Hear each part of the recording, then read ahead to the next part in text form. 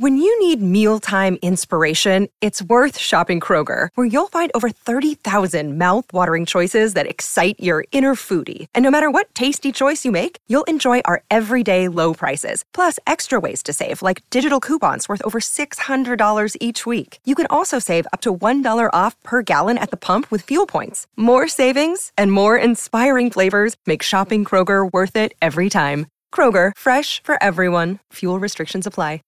This podcast is a member of the Voices of Wrestling Podcasting Network. Visit voicesofwrestling.com to hear the rest of our great podcasts, as well as show reviews, columns, opinions, and updates across the world of wrestling. To the highway in a brand new day. Gotta let it go.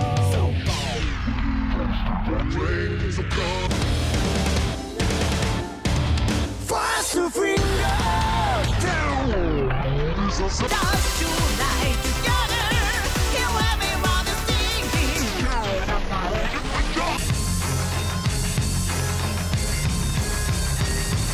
Ni看到我就怕，头皮发麻，我的手。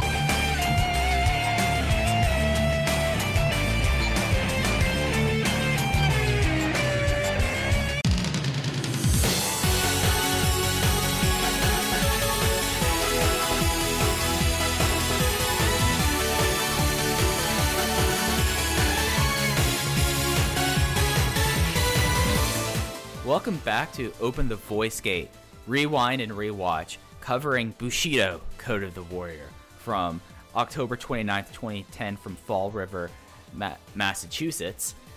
We are members of the Voices of Wrestling Podcast Network. You can find us on the Voices of Wrestling podcast feed or on our own dedicated Open the Voice Gate RSS feed on every podcast platform and application applicable. You can find us on Twitter at Open Voice Gate. I am one of your hosts. It's your old pal, Iron Mike Spears. I'm joined, as always, by my friend and co-host, Case Lowe. And Case, how do you feel about drafts? Because we are going to be talking about some draft picks tonight when we review the Bushido Code of the Warrior show. There is nothing I care less about in sports than the NFL draft because I don't watch college football. There is nothing that I enjoy. Well, no, that's not true. There's many things I enjoy more, but I enjoy a good NBA draft lottery because I think that is an exciting process. And there are there are not many more things that are confusing in sports than the MLB draft, the placement of it, and the way it can affect players of the College World Series, because it's at such a weird point in the season. To answer your question, Mike, I'm okay with drafts. I think they are a fun part of sports. I am okay with the morality of players getting drafted. I know last year when Zion Williamson's shoe exploded, there was talk about, not only should he never play college basketball again, but he should be allowed to choose where he plays. It's cruel that we're making these kids get drafted to a team. I disagree with that logic completely. Drafts are a part of sports. I'm okay with it. And Gabe Sapolsky in 2010, when wrestling was moving to the air quotes real sports build, decided to implement a draft into Dragon Gate USA. And Mike Spears, we are here to talk about it, and I am excited. I feel like that we should have like the NFL draft music playing as we do this, but that requires a lot more work, and I don't think we have the rights to have that music here. I was going to say, you do post. You knock yourself out with that. That is a Mike Spears project. I more don't want us to get dinged on YouTube when this goes up on YouTube. But yes. Smart man. It is a time where, after about a year of Dragon Gate USA making a big thing about having Western people in their units so they can have American representatives or just Western representatives in their units as they're doing carryover here, Gabe decided that we needed to have a big old dumb draft, and that will be part of what we talk about when we review Bushido Code of the Warrior. But, one of the more fun things I feel like I've been exploring as we're doing this series, and I feel like I say this a lot, is when we go back and we kind of review how things were and the passage of time between Dragon Gate USA shows, because it's kind of wild to think, but we're already in the last weekend of Dragon Gate's year in 2010. This company and this project, for all intents and purposes, is almost a third of the way through. And we have a lot to talk about going from the end of Way of the Ronin in late September to the show in late October. The wrestling world changes, Dragon Gate changes, and DGUSA changes a lot too. So, Case, where do we want to start off with this timeline? To start off the timeline this week, we have to go all the way back to July 20th of the DGUSA Newswire when Gabe Sapolsky ominously types, "The Big Four are coming." And then a week later, July 27th, the Big Four is announced that it is essentially 4 shows that Gabe is running within a few weeks of one another. It's the Midwest dates we talked about last week, September 25th in Chicago and September 26th in Milwaukee. And then a month later in Fall River, Massachusetts on October 29th and October 30th in Rahway, New Jersey. Gabe notes that in the announcement for the Big Four that Bryan Danielson is already set to face Yamato in Chicago, and he says that is just the start of what's in store for the Big Four. But as we know, by the time we hit Chicago and Milwaukee, Bryan Danielson was on his way out of the company. We saw him wrestle Yamato in Chicago. We saw him wrestle Jon Moxley in Milwaukee. And more importantly, on that Milwaukee show, and it's addressed on the October 4th Newswire, Bryan Danielson made one final phone call as the American representative of World One before going to WWE. He arranged a tag team partner for the Open the Freedom Gate champion BB Hulk. In Hulk's war against Kamikaze USA, Bryan has called upon one of his toughest rivals, and that man is Homicide, which, given the landscape of pro wrestling in 2010, the trials and tribulations that Homicide had, the grandiose marketing for Gabe Sapolsky standards around the Big Four, and the fact that the angle that ended up becoming Homicide's entry into the company was a phone call made by Bryan Danielson. Mike, I can't help but feel like when Gabe Sapolsky was typing "The Big Four are coming" on July 20th, 2010, that he expected Bryan Danielson to be on these shows. Yeah, and I also, when you look at how the show was laid out, you could see how some things drastically changed, and he have some matchups here that I don't think were his first draft matches. And with Homicide here, things change really drastically in a very kind of weird way. I feel like on the show that ends up being a pretty weird show. So yeah, and also the idea of Danielson, just in kayfabe, calling up Homicide saying, "We hated each other for so long, but I'm about to leave the Indies, and I leave the Indies to you, Homicide." That's a wild, overwrought phone call that would have had to happen in Gabe's mind canon. Yeah, it's again the idea of Danielson joining World One, which is something that until I rewatched Enter the Dragon 2010, is something that I completely forgot it had happened. And then that was around the time that I was compiling notes for this episode. I saw the Big Four branding, and I couldn't help but feel like, and I don't blame Gabe, because the idea of Danielson returning when and where he did makes just as little sense as him getting fired in the first place. But it does certainly seem like Danielson was supposed to be on these shows, and not necessarily in Homicide's match on this show, but next week when we talk about the show that follows, it seems like Bryan Danielson should have been a body in the ring instead of Homicide. But alas, 2010 Homicide showed up, and in a way, this company was never the same. Yeah, this is not what I was going to call one of the cardinal sins when we talk about, but it definitely is something that happened on this show, that when Homicide there, it just, Homicide's in Dragon Gate USA, and it's a very wild thing that happened. And he is a member of World One, which is, again, when you look up and down all the members of World One, the fact that now we have Homicide on this list, which sadly is not on Cage Match. They don't have either Bryan Danielson or Homicide under the stable World One, and I feel like that is a travesty, that is a miscarriage of justice, and I have to go figure out if the inmates can go update this for me. Well, because they should be listed, because it's not World One USA. Yes. There's a Kamikaze and a Kamikaze USA.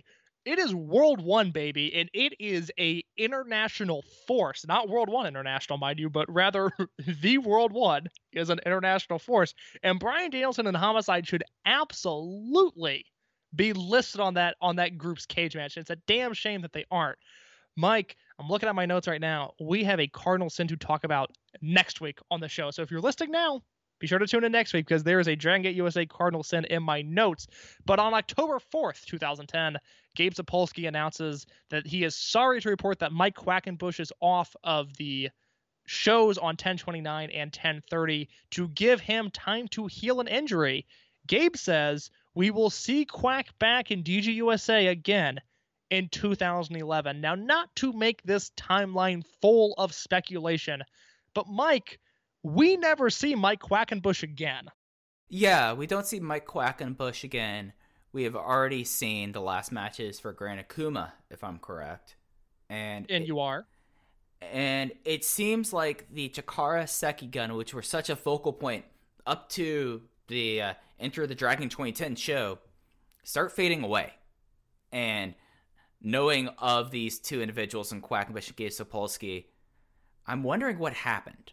And that's something that I don't care to speculate too much on this show itself, but it's just a very weird situation. This was also a time period with Chikara that Chikara was reaching its zenith, I would say, in its relevance in the wrestling landscape. So it's just kind of a weird situation that to this day still have not figured out what exactly happened and how this relationship kind of ended, because we would see Chikara people, we saw Chikara people on the show, and we'll see Chikara people throughout DGUSA going forward, but not as official Chikara people or Chikara Sekigun. Yeah, Mike, you wouldn't want to speculate on the business acumen of Gabe Sapolsky or Mike Quackenbush on this show. That's for your paywall show. That's for the rich people that have somehow survived this global recession that we're in. You want them to cough up money to listen to you besmirch the name of Gabe Sapolsky, and quite honestly, who could blame you? But yes, Quackenbush is off of these shows despite the fact that he works the weekend before these shows and the weekend after these shows, and the fact that Gabe Sapolsky is giving him time to heal an unspecified injury, whereas in the case of Dragon Kid, or in the case of even Jigsaw, who was hurt on the Midwest shows beforehand, there is a very specific injury given, and there is a timetable given. Here, Quackenbush is said, we'll see him again sometime soon. There's references to Chikara Sekigun in the notes leading up to the show and the newswire leading up to the show, but we never see Quack again. We slowly see Chikara talent being phased out of the promotion, especially after this weekend, because Akuma's gone, and while you have the Osirian portal here, their run is thankfully brief. So Bryan Danielson is gone. Mike Quackenbush is gone, Jigsaw and Grant Akuma are gone. And so even a year after what is now the initial reset, because we're approaching a time where we're coming up on a year of no Davey and no Young Bucks and no TJP, the American talent continues to shift and slide, with old faces leaving, new faces coming in. Like on October 14th, when it is announced that Austin Aries has sent shockwaves to the locker room and he is coming to Dragon Gate USA. Gabe Sapolsky notes in that newswire, the uncertainty of the American talents when it comes to being a representative of a Japan stable has augmented the upheaval in the locker room. Brody Lee has added to the mayhem by running in during matches and doing whatever he wants, and so far no one has been able to stop him. We are sorting things out now. We will have match announcements for these shows in the near future. So Austin Aries is back in the fold after becoming the first two-time ROH champion, becoming someone that Gabe Sapolsky himself had debuted in the company. He was the guy that beat Samoa Joe in 2004 to end his legendary Ring of Honor World title run. But Gabe Sapolsky is out of Ring of Honor. Not only is Gabe Sapolsky out of Ring of Honor, but Adam Pearce at this time has been ousted as Ring of Honor booker, and the Lizard Man Delirious is in charge. And one of Delirious' first moves to cut costs was to book fewer people, which means that Austin Aries, as well as the Necro Butcher and Eric Stevens at the Dark City Fight Club, they were not going to be used, at least for the time being, with the impression that they would come back. But we see Aries here. We see the Dark City Fight Club a few shows from now. And, Aries had tension with Delirious despite wrestling him for basically all of 2010 in a rivalry in Ring of Honor. They clearly did not have a good relationship. So Aries goes back to the man that he trusts in Gabe Sapolsky. Yeah, and you covered some of this. There's a lot of observer notes on this that I wanted to touch on. So the initial announcement of these 5 guys leaving Ring of Honor came from the October 11th, 2010 Observer, which they say that the odds of Aries being brought back aren't good. Some things are happening. And then it's brought up about Delirious wanting them to be gone and repackaged, and in particular have Stevens out of the embassy. He would not really come back, and have Butcher go back for being the old Necro Butcher. There may be others gone after their current programs are up. They're also using less expensive talent like Mike Bennett, Kyle O'Reilly, and Adam Cole.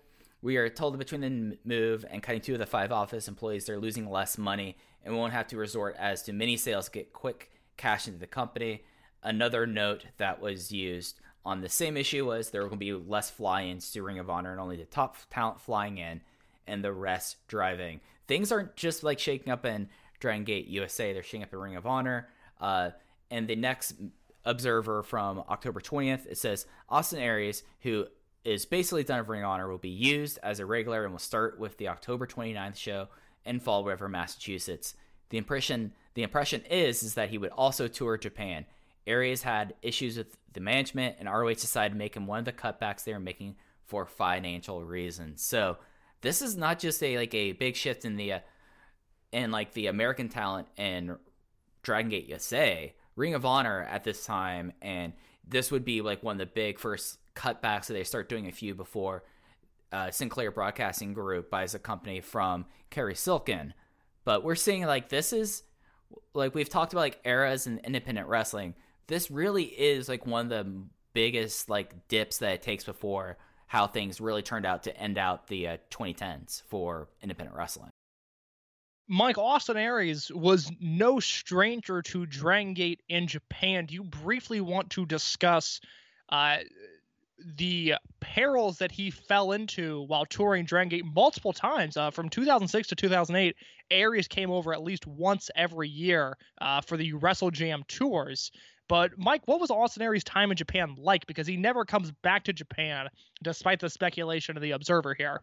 It's something so Wrestle Jam was a big thing that they wanted to do for a while. And it was something that it was Wrestle Jam, Japan, America, Mexico, where they brought over all this extra talent. This is when Matt Sydal had tours. This is when Eric Cannon was member of Muscle Outlaws. And Eric Cannon's someone who's going to become a big name going forward on the show.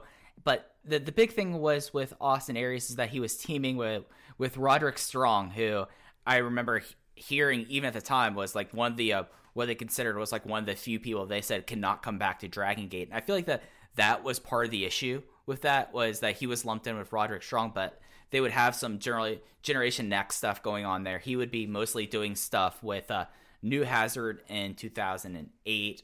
And it's just one of those things that Austin Aries was never really featured as the big guy that he was in America in Dragon Gate. He was on for a good while. He was in the King of Gate 2007, by the way, defeating Naruki Doi, but he just kind of never really was someone that was seen as a big star. And unless you were alluding to something that I've completely forgot.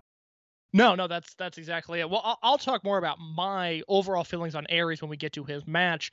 I will say, Aries is someone that just doesn't have the type of charisma to translate to a Dragon Gate audience. I mean, not at all. The little bit of footage I've seen of him in the company just feels weird. He certainly has the talent to work with those guys, but he just doesn't fit in with that promotion.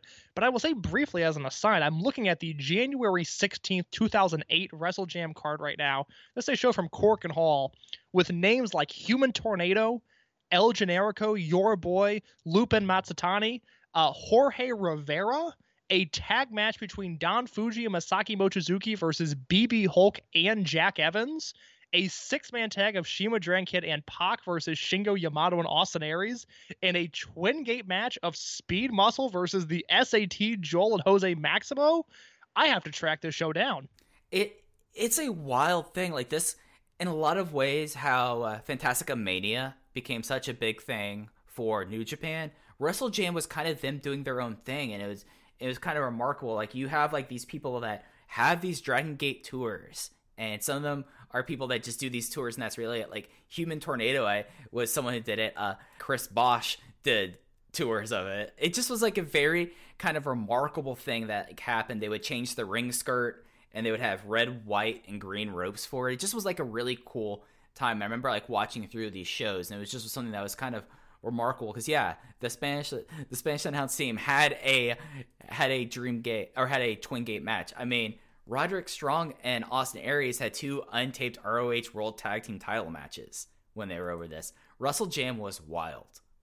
Speaking of the Open the Twin Gate Championship, and specifically Masato Yoshino and Naruki Doi. We get an announcement on the October 15th Dragon Gate USA Newswire that says Speed Muscle is no more. Naruki Doi shocked everyone when he turned on Masato Yoshino on Wednesday night in Tokyo. This means Doi is out of World 1. He is now aligned with members of the stable that used to be known as Deep Drunkers, none of whom have appeared in Dragon Gate USA. That line made me laugh because there's a very, of course Gabe's not booking Deep Drunkers, and he knows this is a major development that has sent shockwaves through Dragon Gate USA. Mike, the birth of Team Doi. Tell the people why this matters. Okay. So, Case and dear listeners, you know how we said this was a really weird period for Dragon Gate through 2009 to 2010? That's because this is the first match that sparks the flame. When Deep Drunkers disbands and Naruki Doi leaves World 1 and forms what would be called basically Team Doi. It would not have an official name. It just was colloquially called Team Doi in the lead up, as we're basically about T-minus 3 months to the real start of Blood Warriors, which is one of my favorite times in the promotion. And Case, I would like to segue this timeline to another segue, to another timeline, Case, as I'm going to talk about, just for a little bit, in case you want to interject, please do. I know we've talked about this a lot, but I don't know how much of this you've gone back and watched. What led to the destruction of World 1? World 1 still exists now, until basically May of next year, but World 1 becomes on its last legs because before Kobe World, so I'm taking us back to June of 2010, World 1 wins the Triangle Gate titles at Hakata Star Lane as Naoki Tanizaki, Naruki Doi, and Pac defeat the Warriors team of Shima, Gamma, and Genki Horiguchi. 4 days later, which might be one of the shortest title reigns in Dragon Gate history, World 1 is defeated by the previous Warriors champion team at a show and this is like a venue that they have not run in ever, and I'm going to try to read this off, and if you've heard of this venue, Case, please let me know. This was taped, the Osaka Kansai Television Nandemo Arena.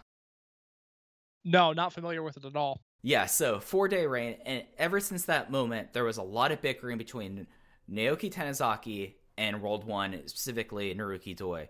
Fast forward for a bit, there's bickering for a few months to the September 17th Tokyo Korakuen Hall show, which is an episode of Affinity, that there is a match where Hulk and Tanizaki lose against Deep Drunkers, but Dr. Muscle comes out and hits the implant, which is Naoki Tanizaki's finishing move, on Hulk. And Dr. Muscle tries to bring Hulk back, or Tanizaki back with him, but no, Tanizaki goes back with Hulk, and then Muscles leaves with the Deep Drunkers. The main event of this show was Nesca versus Speed Muscle for the Open the Twin Gate titles, where Naoki Tanizaki interjected in the final moments of the match and lost the match for Speed Muscle, and he finally aligns himself with Deep Drunkers. Doi and Hulk are pissed at each other because Hulk tried to help out here, but then it just is all coming to a head. World 1's in a bad place, and a match is booked for the next Tokyo Korakuen Hall show on the 13th of October. Deep Drunkers versus World 1. Loser must disband. In case, do you remember this title match at all? On the October 13th show? The September one, the Nesca winning the Twin Gates from Doyoshi. Yeah, that sounds like something I've definitely seen at some point. A lot of the 2009, 2010 stuff is stuff that I have maybe seen, but I'm not totally familiar with it. But no, what about this title match is special? It's interesting because this was like Nesca were they won Summer Adventure Tag League, I believe, that year. I might be wrong on that, but I think they did. No, they didn't, because we've talked about this before. And then Nesca were Lone Wolves at this time because they did not join Deep Drunkers, and Doyoshi was in the middle of a pretty big reign there. This was kind of like the Golden Age of Nesca, which is a really fun team with Kanessa and Susumu Yokosuka. And this is like the thing, like if I was ever going to make a comp tape of Blood Warriors versus Junction 3, this is the first match you'd really have on it. Before Tokyo, we're going to go to Kobe Senbo Hall, as there's a triple threat match that's booked between Tanizaki and Doi and Hulk, a triple threat match that still does not happen too often in Dragon Gate. Tanizaki wins after shenanigans, pinning both Hulk and Doi. And for someone like Naoki Tanizaki at this time, big wins because Naoki Tanizaki was someone that basically his ceiling was as Bravegate champion. He suddenly pinned his two former partners, including the former Open the Dream Gate champion. And now we go to October 13th at Tokyo Korakuen Hall, where World 1 survives the latest Loser Must Disband match after a bunch of heel misfires as Doi gets the V9 clutch on Yasushi Kanda. Because this is kind of a flash one, Naoki Tanizaki argues that Deep Drunkers should not disband because how questionable the finish was. They continue to brawl, but at a moment that I know has been in Infinity Opens and in music videos for a long time, Masato Yoshino holds up Naoki Tanizaki for a Bakatari sliding kick, but Naruki Doi connects with Masato Yoshino. He grabs the microphone, claims that Yoshino, who is still fresh off his Open the Dream Gate win, should not have happened because World 1 was supposed to be him and his minions. The unit was supposed to be about Naoki Doi. Dr. Muscle, who was at ringside this match, revealed himself as Takuya Sugawara. Doi announced a new heel group with him, KZ, who recently turned heel as well, Naoki Tanizaki, Kanda, and Sugawara. Kenichiro Arai, who was nominally the winner of Deep Drunkers, but really, at this time, he was already sliding his way out of the company at the time, argues that Deep Drunkers lost, they shouldn't just start a new unit with Doi added.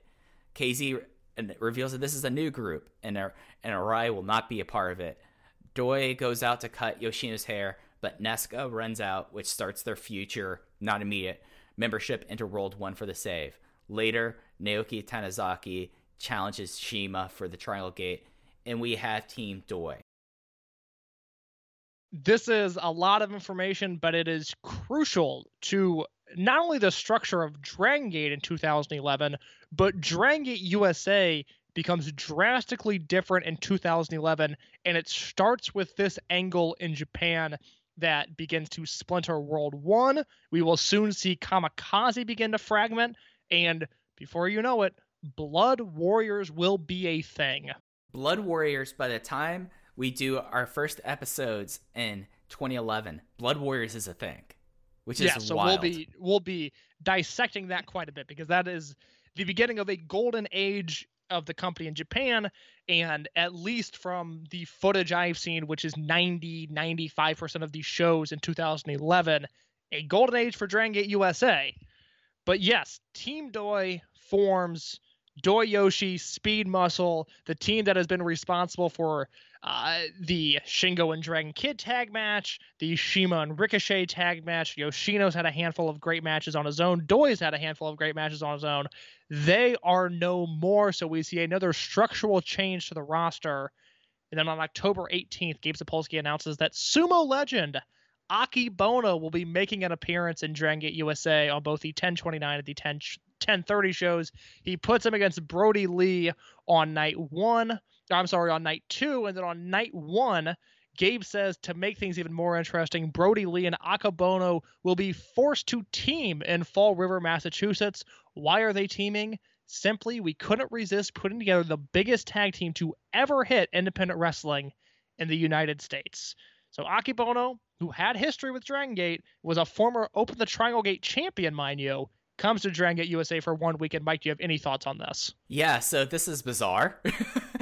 Yeah, that's a nice way of saying it. It's bizarre. It's something that we're going to get to in a little bit. This Bushido show is the start of a new era in Dragon Gate USA, and this is announced later, and it's more it's already announced, but it's more dissected later when we get into talking before the show. This was kind of like a big attraction having Aki Bono here. I mean, especially like he is someone that it's kind of weird to talk about, saying that he's someone that I don't think he's still doing so hot after he had that pulmonary issue, but he was like such a big figure in Puro for most, basically up until this happened. Like he just was like, because he was the first ever non-Japanese Yokozuna, and him coming over here, I remember he had that really weird sumo match with Big Show. Really weird. So like him having this here, like that's a big get, but it's not necessarily a big get for American audiences. Him being in DGUSA probably meant more back in Japan than it ever meant in the United States. It's worth noting that at this time this was announced, a note in the Observer from October 25th, things don't look promising as both of the 1029 and 1030 shows had ticket sales with 40% off all ringside as long as you purchase at least 2 tickets except the first row. And this is from a promotion that when it started, one of the mistakes they tried to learn from Ring of Honor was ticket sales. So remember how we were talking about initially they wanted to get about 700 each time, and then they want to get 500 for one show, then 700 across 2 shows, and now they're having to do a massive ticket sale to get people in the building for this weekend of shows. On a card that, on paper, and the results varied in terms of success, but the main event of this show was BB Hulk versus Shingo Takagi, which we'll talk about the importance of that happening in America when we get to the match. But this is a pretty loaded show on paper, and the fact that this struggled to draw is very concerning. Now, another element of that may have been the fact that, and this was announced first on September 8th, that DGUSA was partnering with Go Fight Live to go on iPay-per-view, and that the first internet pay-per-view in the Dragon Gate USA history would be this show, Bushido Code of the Warrior 2010. Mike, nothing makes people have a more visceral reaction, even a decade after the fact, than the 3 words that are Go Fight Live. So talk to me a little bit about Go Fight Live as a whole, and then the success from the success or the failures that this show had from the technical side. We'll get into this now so it doesn't distract from the matches that we talk about later. Yeah, so luckily, just to say this now, the versions that are now available of Bushido Code of the Warrior do not have these technical mishaps, because Go Fight Live, and we talked about it a little bit when we were talking about Ring of Honor's initial foray into iPay-per-views. One of the biggest things that has changed across the last 10 years has been the ability of wrestling promotions to now use internet distribution. When this promotion started, pay-per-view, like having independent shows on pay-per-view was a huge thing. Like talking about the G-Funk deal, but then very rapidly, it was just such a encumbrance that Go Fight Live, which I think at that time was mostly known for doing like C and D level boxing and MMA, had an opportunity that they would be able to stream these shows live on the internet. But this is a time before the smart TV. Roku, I don't think existed at this time. Apple TV was a couple years away. Like, we're talking about like the initial days of the smartphone. So what I did for a while, and I also did this because in grad school, like watching movies was easier for me because of fair use with education. I would torrent because it was not doing anything for this, and I talked to myself enough there that I could watch my movies on this. I built a computer to attach to my TV because the biggest issue that everyone had were these iPay-per-views. The connection was bad at the venue. People would have issues getting their computer able to. The quality of the feeds were awful. But the thing is that you'd want to do it because I'm looking now at the Observer notes from when they announced this, and this is something back in the October 4th Observer saying that they're looking to change things up with Dragon Gate USA. They're going to run seminars running iPay-per-views to defray the heavy costs of flying in Japanese talent. If they can get 500 to 700 buys on the internet pay-per-view, it makes a major difference in finances for a show. They're also having people drive more to show and less fly-in. So again, the dip that ROH had was not just at ROH. This was across the landscape. And I remember we were talking initially, Case, that G-Funk, I think it was 3,000 to 5,000 buys on pay-per-view. Was it that they were hoping for, Case, right? It was something that I found to be even shocking. It was shockingly high for, yes, it's, a television pay-per-view deal, but we're also talking about a company that can't draw 400 people to a show, and they were expecting these astronomical buy rates that never made any sense to me. Yeah, so 500 to 700 buys. I think it's also dealing with how the splits were with this. I don't think Go Fight Live took more than like 30%. I don't know the exact numbers, but for G-Funk deal, they were not getting as much there, so you're able to do this with 500 to 700 things, and there would be a lot of technical issues with this first show. The main review we have going off of this is actually Vincent Verhey on Figure 4 on that. There was issues with how they would try to do backstage promos where they couldn't hear it. Commentary would drop in and out, and the video would be issues, and then there just would be problems with these connections because they're sending video feeds at like a level. And this would be an issue basically till about 2013, 2014 with iPay-per-views, especially as soon as like the OTT service replaced the iPay-per-view mostly. Like Fight TV is great. Fight TV works wherever it is, but for like the first few years, it was always a sticking point with a lot of people to order iPay-per-views because people would connect their laptops to their TV, or they would try to find some way to do it, and it never was a super pleasurable experience. This is something iPay-per-view specifically, whether it's GoFight Live or the WWN Live platform that is implemented in a few months, this is something that will be talked about on pretty much every episode as we continue, because like Mike said, this was a major issue until late 2014, 2015. Yeah. And even then, into 2016, I remember having issues on WrestleMania weekend streaming stuff. But the point is, 2013, which is when I really dove into independent wrestling, part of the discussion was, can you trust iPay-per-views? Is this a feasible business model? Because there are so many technical concerns.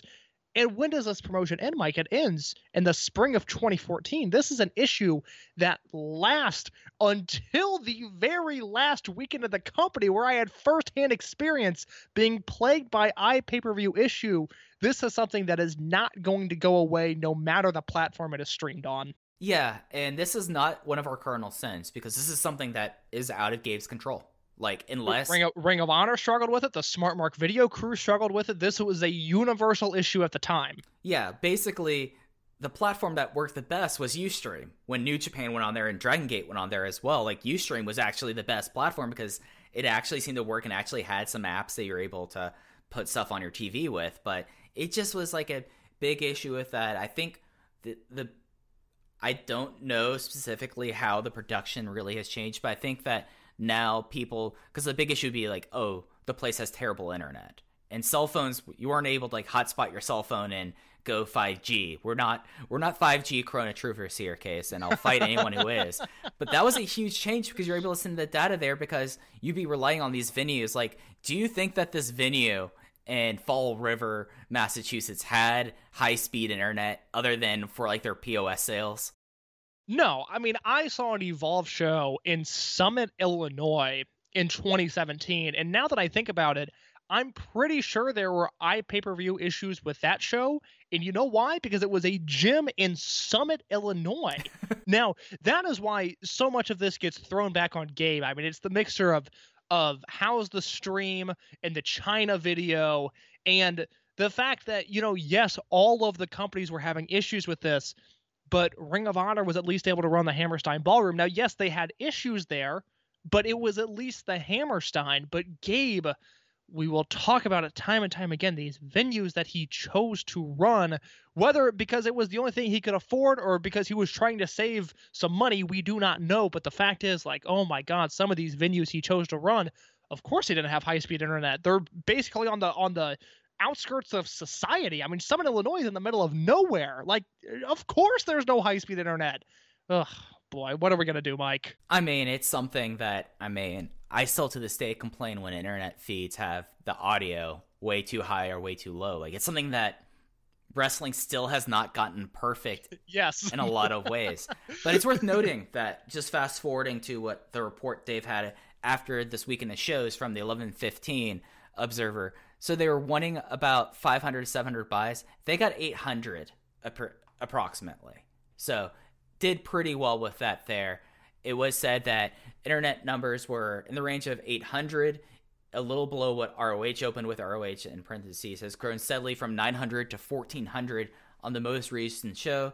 But even with those costs, the cost of iPay-per-view is so low that it's profitable, even though it's not that profitable with these numbers. And a note to keep forward going forward, a huge key for the company is how the DVD sales go for Christmas. Another comment there from Dave and the post thing here is that the technical problems in the opening match saw commentary soundtrack be about a minute ahead of video. Things ran smoothly, and he was optimistic. He noted that the advantage of internet pay-per-view is that Dragon Gate fans in Japan can buy them, and he was hoping there'd be a good amount of replay buys in Japan since the live show aired in the early morning. And then one last note on iPay-per-view here from Gabe Sapolsky and Dave Meltzer. Sapolsky noted that when the pay-per-view contract comes due, they may not renew it because of the time lag before they air, which also leads to a time lag contractually for being able to release the event on pay-per-view, with the idea of pushing the pay-per-view as clearly the major event in each weekend. And this is something that happens. G-Funk will be out of the picture. I think the last G-Funk show is from is Untouchable 2010 the last G-Funk show, or do we have one more? I think that we have one more. There's at least one United show that is, but I don't remember if it extends to WrestleMania weekend 2011 or not. I think it might. Just looking through the results real quickly, I don't think it does. I think WrestleMania weekend is it. The last one is, it looks like the last one is Untouchable, or is Uprising 2011 is the last one. No, I'm sorry. This is great audio. I apologize. Well, United We Stand, which aired You're right. March, is for sure one. And then I think it's United We Stand.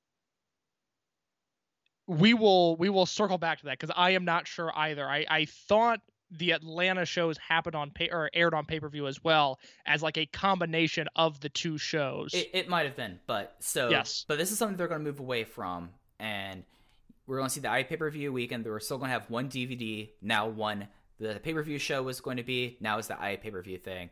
And then we have this kind of interesting quote here that, I just think is kind of interesting. But a big interesting with pay-per-views is piracy. It's a major issue with televised pay-per-views, as WWE and UFC right now average slightly more viewers on streams on their show than purchases. And that percentage is only likely to grow in the wrong direction, possibly very quickly as time goes by, unless someone figures out a way to get a handle on it. WWE and UFC hires companies to search them out and get them taken down as they're discovered, and UFC has filed some lawsuits, but it's right now a battle that both companies are losing more than winning. The smaller companies without money resources can't even fight it, but when a group of people get together, both because of reliability and better picture, it's just more comfortable to order a regular pay-per-view show. When it's one person, especially in this economy, with the high costs, that drives up pay-per-view viewership. With an pay-per-view, given the company producing it isn't going to knock down the streams, you get the same quality either way. DGUSA.tv had a very funny thing that, as someone who was in my 20s, thought was ridiculous. I'm going to look and see if it's on the WWN website still to this day, of reporting piracy. Yes, I remember this. So this was a big thing, and this is something that I do not think anyone really ever got a handle of, to be honest. I don't think that it's just proved to be too much problems and it's worse. There is no WWN terms of service. They do not have the report piracy here. They do have their official gift policy, though, on WWN now. God, what an awful website! As I logged on to WWN Live 2, just what an atrocity that is. But anyways, Mike, we've got one last note in the timeline, and that is October 26th. Well, actually, we should back up to October 18th real quick to note that there will be a stable draft. With each Japanese stable, they will be getting a draft choice of an American talent. Now, Gabe notes. Dun, dun, dun, dun, dun, dun. I think I could hum that theme. No, I think that's good. I think that's legal. Gabe notes that if Chikara Sekigun were to be involved, they would stick only to Chikara wrestlers. So they are not in the picture. But on October 26th, Gabe notes that the stable draft is set for the Live pay-per-view. Each stable in Dragon Gate USA will add a new member, and a random drawing was held yesterday in the DGUSA offices to determine the order. The order is World 1, Warriors International, and Kamikaze USA. And, Mike, I am going to read to you the available talent per Dragon Gate USA as people that could be drafted in this talent draft. And that list is Homicide, it is Silas Young, it is the Osirian Portal as a unit, Johnny Gargano, Chuck Taylor, Drake Younger, Eric Cannon, Sami Callihan, who has not appeared on a show yet, only in dark matches, Rich Swann, Rex Reed, Scott Reed, and Tommaso Ciampa, the latter three of whom worked dark matches on this show. But my goodness, Mike, what a list. And then 3 days later, we get an announcement that World 1 has let it be known that they will take Homicide with the first overall pick in the Dragon Gate USA draft.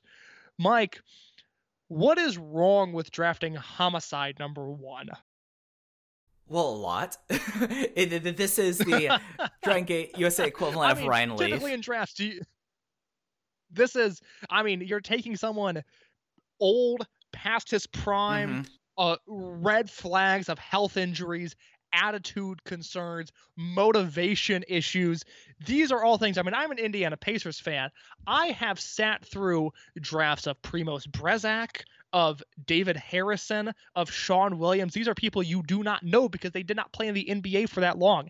I have watched the Pacers draft numerous tall white guys that have been plagued by injury throughout their entire career. Drafting Homicide at number 1, I mean, Gabe, let's have some sort of realism in this wrestling, because that is Homicide to World 1 as the number 1 pick is faulty on so many levels. Right. I mean, especially after, if we're going to say that there was a amateur acquisition in Warriors International choosing Ricochet, you're going from Ricochet to Homicide. Ricochet to Homicide. This is the Peyton Manning versus Ryan Leaf draft. It is something. It is so. It's ridiculous. Like, why would you? It is so funny to think that, you know, BB Hulk is on the clock and he takes an aging overweight Homicide as his first pick. It is awesome. Homicide, who earlier this year was in the first match on TNA's Monday Night War that they tried to start and shot themselves in the foot immediately. Like, this is insane. Like, maybe it was that World One office. Maybe it was that Naruki Doi did all the scouting. Like, he was the person that he had the books. He brought them in for the combine, and when he split, that then you're left with Hulk, and Yoshino's not going to be in any emotional state to be doing the draft. So it's going to be Hulk, Pac, and I mean Kotoka. Like, those are your 3 people in the World One side who are in the draft room, and they're like, oh, Homicide. Pac, we know about Homicide. Well, he's a former ROH world champion, and that must be why they drafted him. That's the only justification if we're going to kayfabe out this draft case. The fear is that maybe Masato Yoshino did do the scouting and that we got ourselves into a Matt Bush situation here. Our San Diego Padres fans are cringing at the name Matt Bush, who turned out to be maybe the biggest MLB flop ever. I mean, the unintentional comedy of Homicide being drafted number 1 is just so funny to me. But Mike, that is the end of the timeline, at least for me. Are you ready to break down Bushido Code of the Warrior 2010? You know, Case, I feel like I am. Bushido Code of the Warrior 2010 happened from the Police Athletic Center, or Athletic Club, pardon me. This is a venue that was a wild venue, but in Fall River, Massachusetts. It is the Police Athletic League Hall in Fall River, Massachusetts on October 29th, 2010. Case, the attendance as reported on Cage Match, which I'm willing to guess this is what DG worked it as, was 752 people. Dave Meltzer reported that this weekend both attendances were between 250 and 300. Yeah, I really liked this venue. It was a cool venue. It reminded me of like the old gym that APW on the West Coast used to run, kind of that warehouse with the balcony. Like, I enjoyed the look of this place a lot, but I don't think it's possible to fit 750 people into that room. So I'm going to trust Dave's number here. When I watched this show, I did not do the research into like the attendance on this. So when I saw 752, I was like, oh, right, they did okay. Then I watched the show and I'm like, there's no way that they got 400 people in here, let alone 752. It reminded me of, and I know that you weren't really watching Chikara at this time, they used to have this venue called The Staircase that looked a lot like this, that you basically had a stage you came out of, and then the ring was on the venue floor. And it was really kind of compact and cramped, but that's what this kind of reminded me of. And they ran that building a bunch, didn't they? Oh, yeah, that was one of Chikara's big venues. Okay, yeah, I know what you're talking about. Yeah, no, I can see that. So it's just, like, I think they do go back to Fall River after this. Or do they move already? No, they move to Revere next time through. So this is the only time that they are in this. They move to Revere, Massachusetts in the Wonderland Ballroom after this. So not a great showing in Fall River. We have the matches that were the dark matches, your bonus card for this show. We had 3 of them. This show, a lot longer than previous Dragon Gate USA shows. And I have to imagine that if you were in Fall River, Massachusetts for the show, you were in there for a while because you had a 7-man fray match. So no more freestyle. We have the fray back, but we'll have the freestyle later on the show. Sami Callihan defeats Caleb Conley, Cheech, Rip Impact, Shane Smalls, Silas Young, and Tommaso Ciampa. That's an incredible group of names right there. More names in the next match, dark tag match. with Brandon Webb and Matt Taven defeating Guy Alexander and Scott Reed.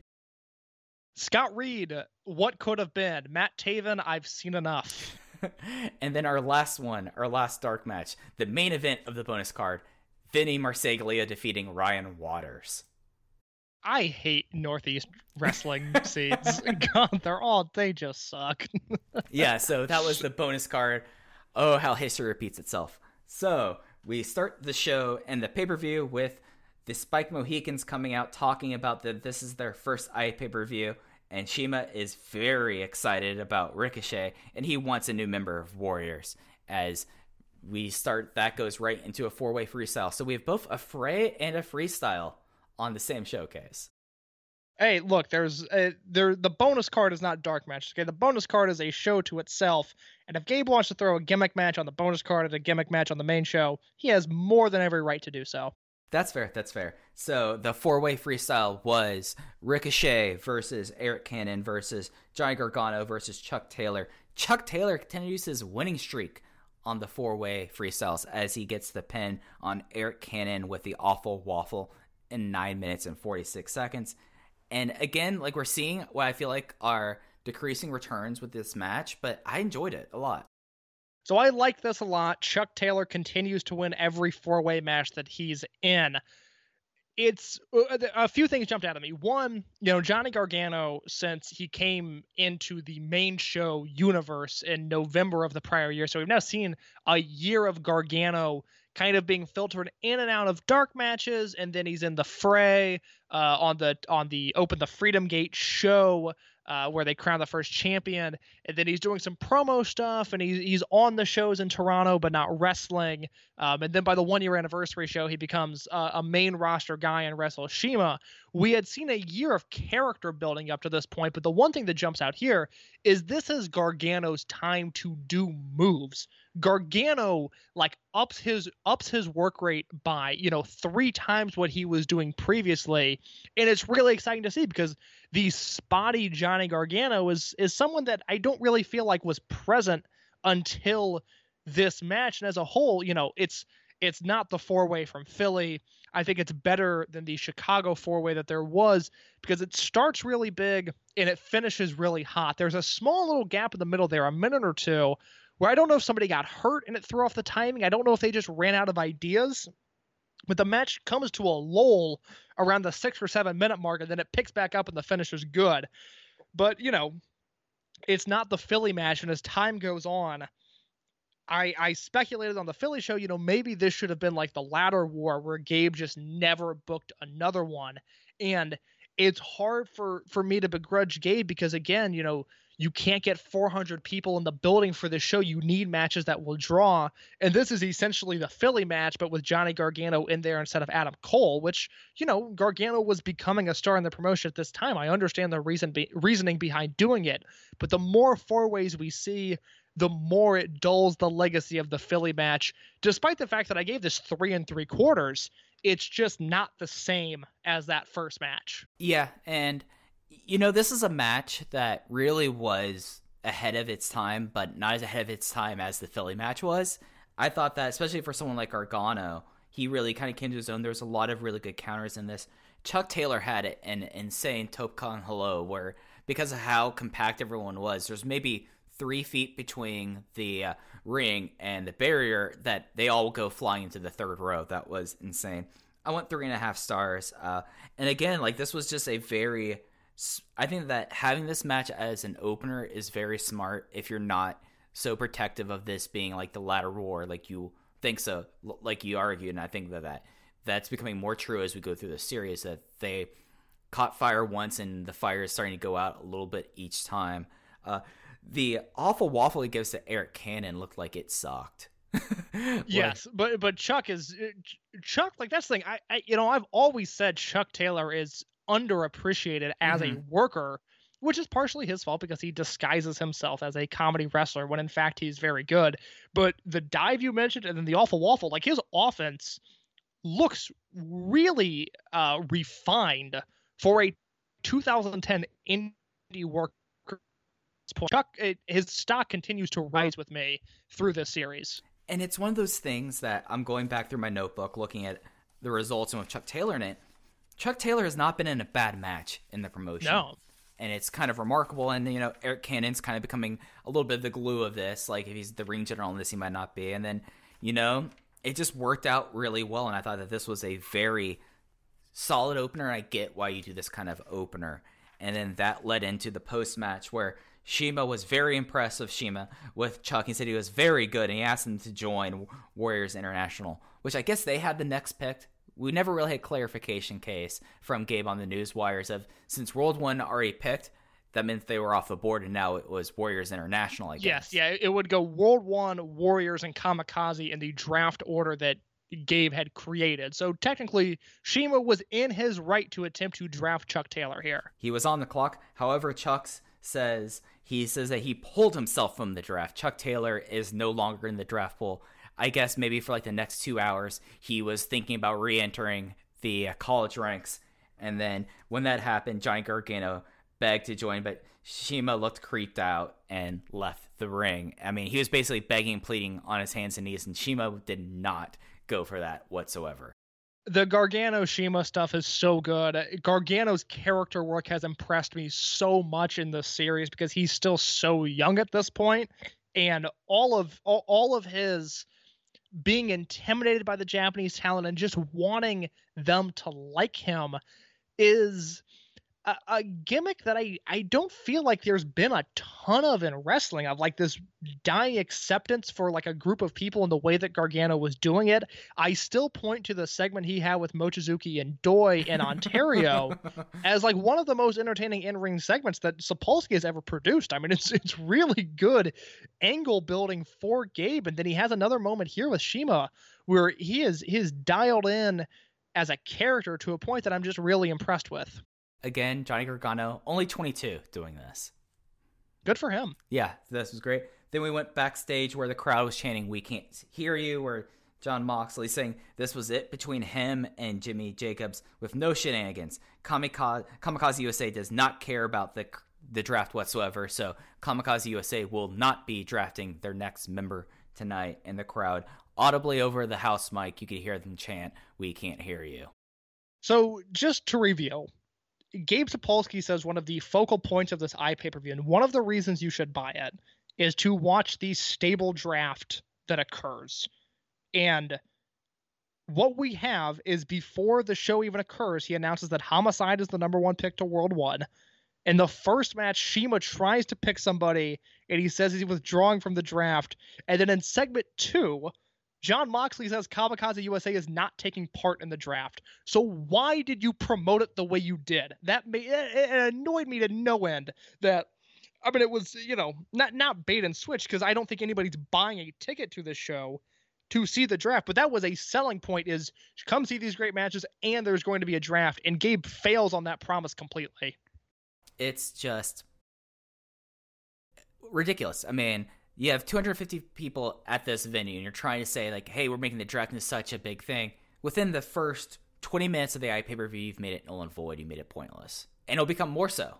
Yes. So it's just frustrating, and it's one of those things that when I ordered the show, I never had that other than the audio thing. I remember my Go Fight Live when I was reading a review, I was like, wow, sucks for you all. It was okay for me. Maybe I lucked out here, but, this had to be an incredible displeasing thing as a buyer to to like an extent that if you really want to look at a point where like they first start dipping a little bit again, you kind of have to point with what they put forth this weekend as the start of that.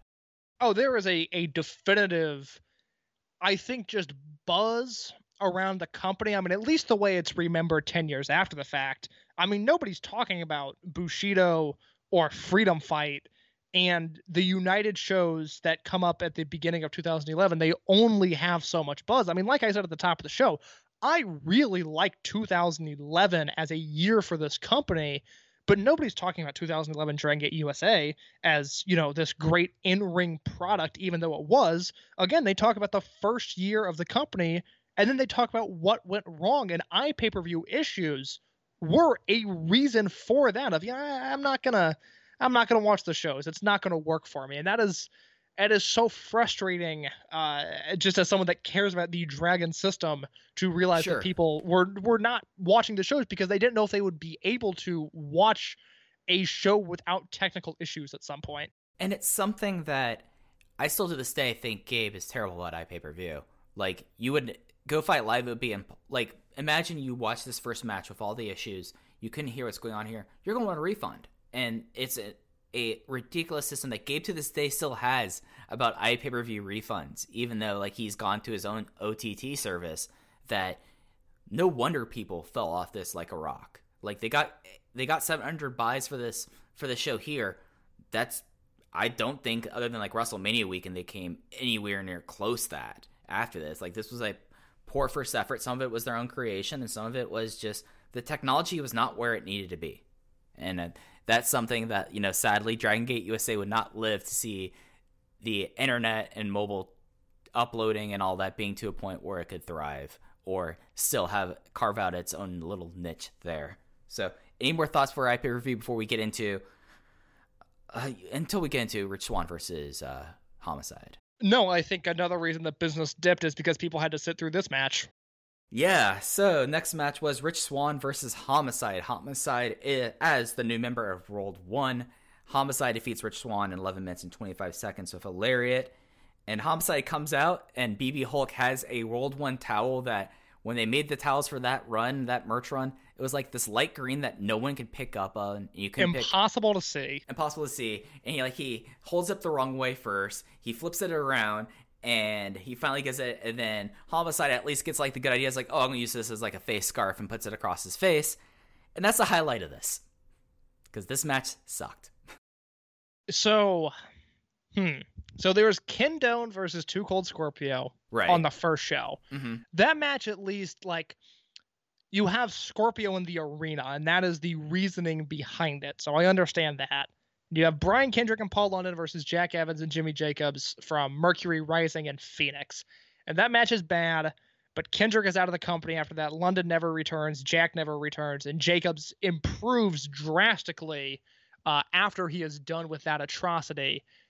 And then you have Homicide versus Rich Swann, where we are about 90 minutes away from Rich Swann becoming a focal point of the company and the young talent that is going to push Dragon Gate USA into the future.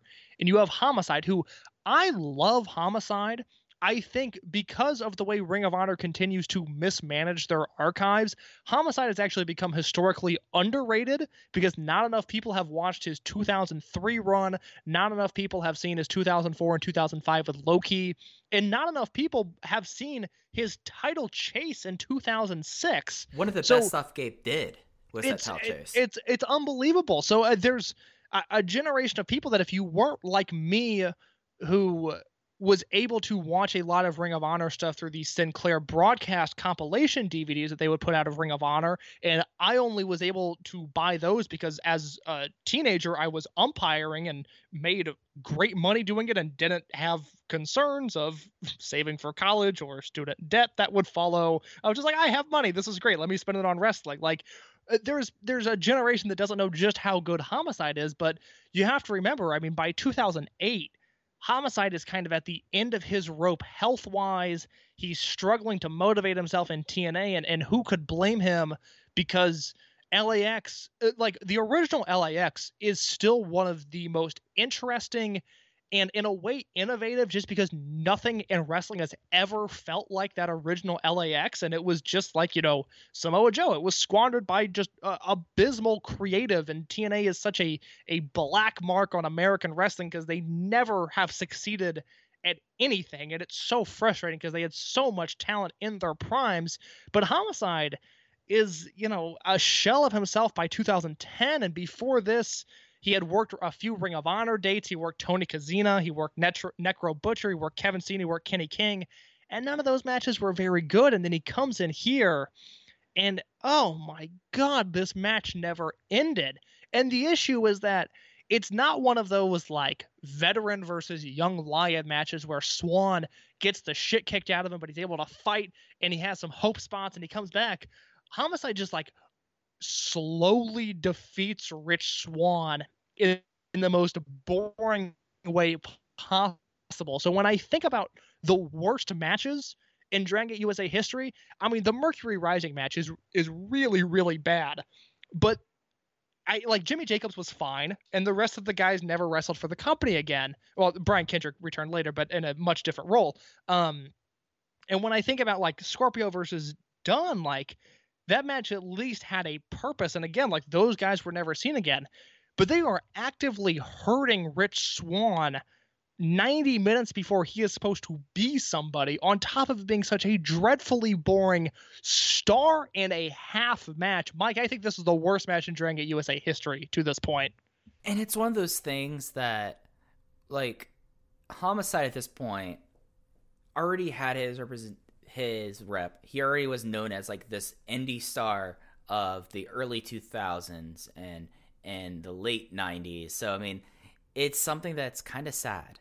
You know, the lariat to end this match might have been like one of the worst match-ending lariats I've ever seen, to be fair. Like, it just looked bad. Swann, he was so slow in this match. And like, it's again, like he had, he was beat up at the time. I mean, think about all the stuff he did in Ring of Honor, and then all the dumb stuff that TNA made him do.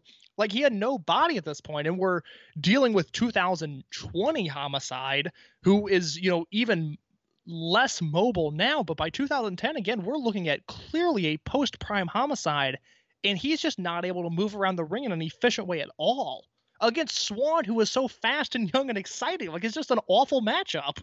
And it's one of the things that the crowd loved Rich Swann. Like, yes. Like this crowd is probably like one of the first and earliest like really obnoxious indie crowds I felt like when I was watching this, because they just kind of were shouting and saying whatever they want, and they loved Rich Swann, and it just kind of like turned into something like this was a match that I most liken to, like, I don't know how much you've gone back and watched these cases, but IWA Mid-South shows that went on forever, and there were matches for sake of having matches, and those matches would go on forever, and you look at it and you're like, oh god, I still have another 5 more matches on the show I'm watching.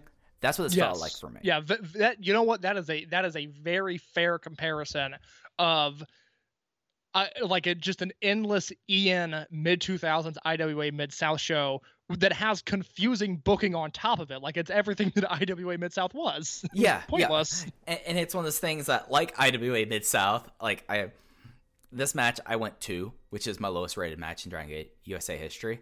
So, yeah. Yeah, 1.5 for me. I hated this. Yeah, so after this match, Austin Aries comes out while Rich Swann was still in the ring. And we get the first of really bad Austin Aries in-ring promos that he would become much more so known for much later. It's interesting.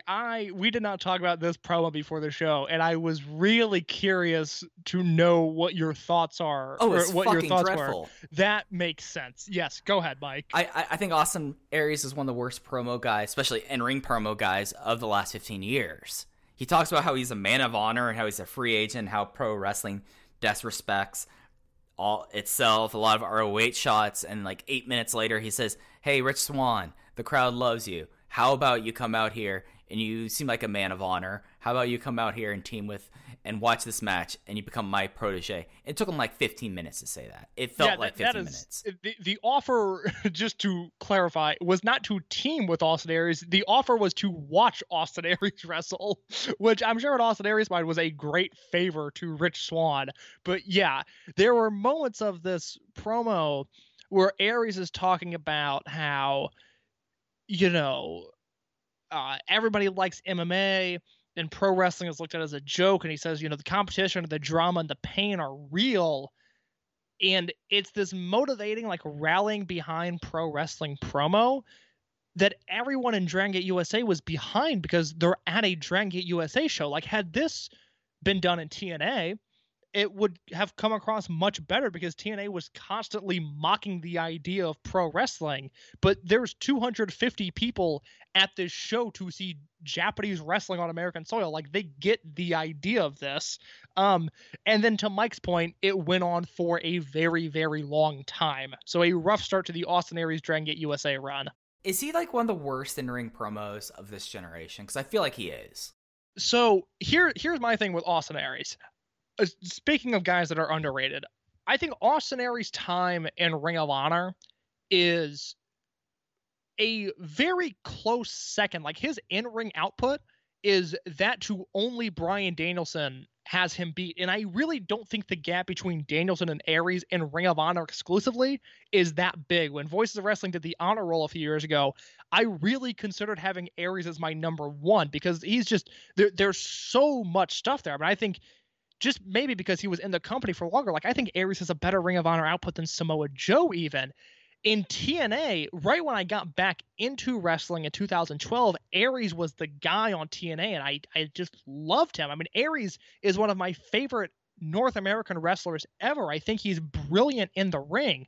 As a promo, I think he did great stuff in TNA, but so often, and it's, indicative of his personality. I mean, Aries seems like a miserable human to be around, and so many of these promos come off as self-righteous and pretentious.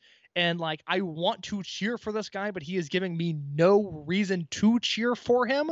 And this promo was the perfect example of that. It's just so much. So we had a bad match followed by this promo into a match I did not really care for whatsoever. So this is another bad hour in my mind of DGUSA. Not as bad as Ultimate Gate, but it was a pretty bad time for me as Masato Yoshino faced Austin Aries. 17 minutes and 59 seconds, he won at the Sol Naciente. In a match where I feel like that they had zero chemistry whatsoever, and Austin Aries did not really try or have any sort of urgency whatsoever and felt really out of his depth, I felt like, against Masato Yoshino, who at this time was the Dreamgate champion.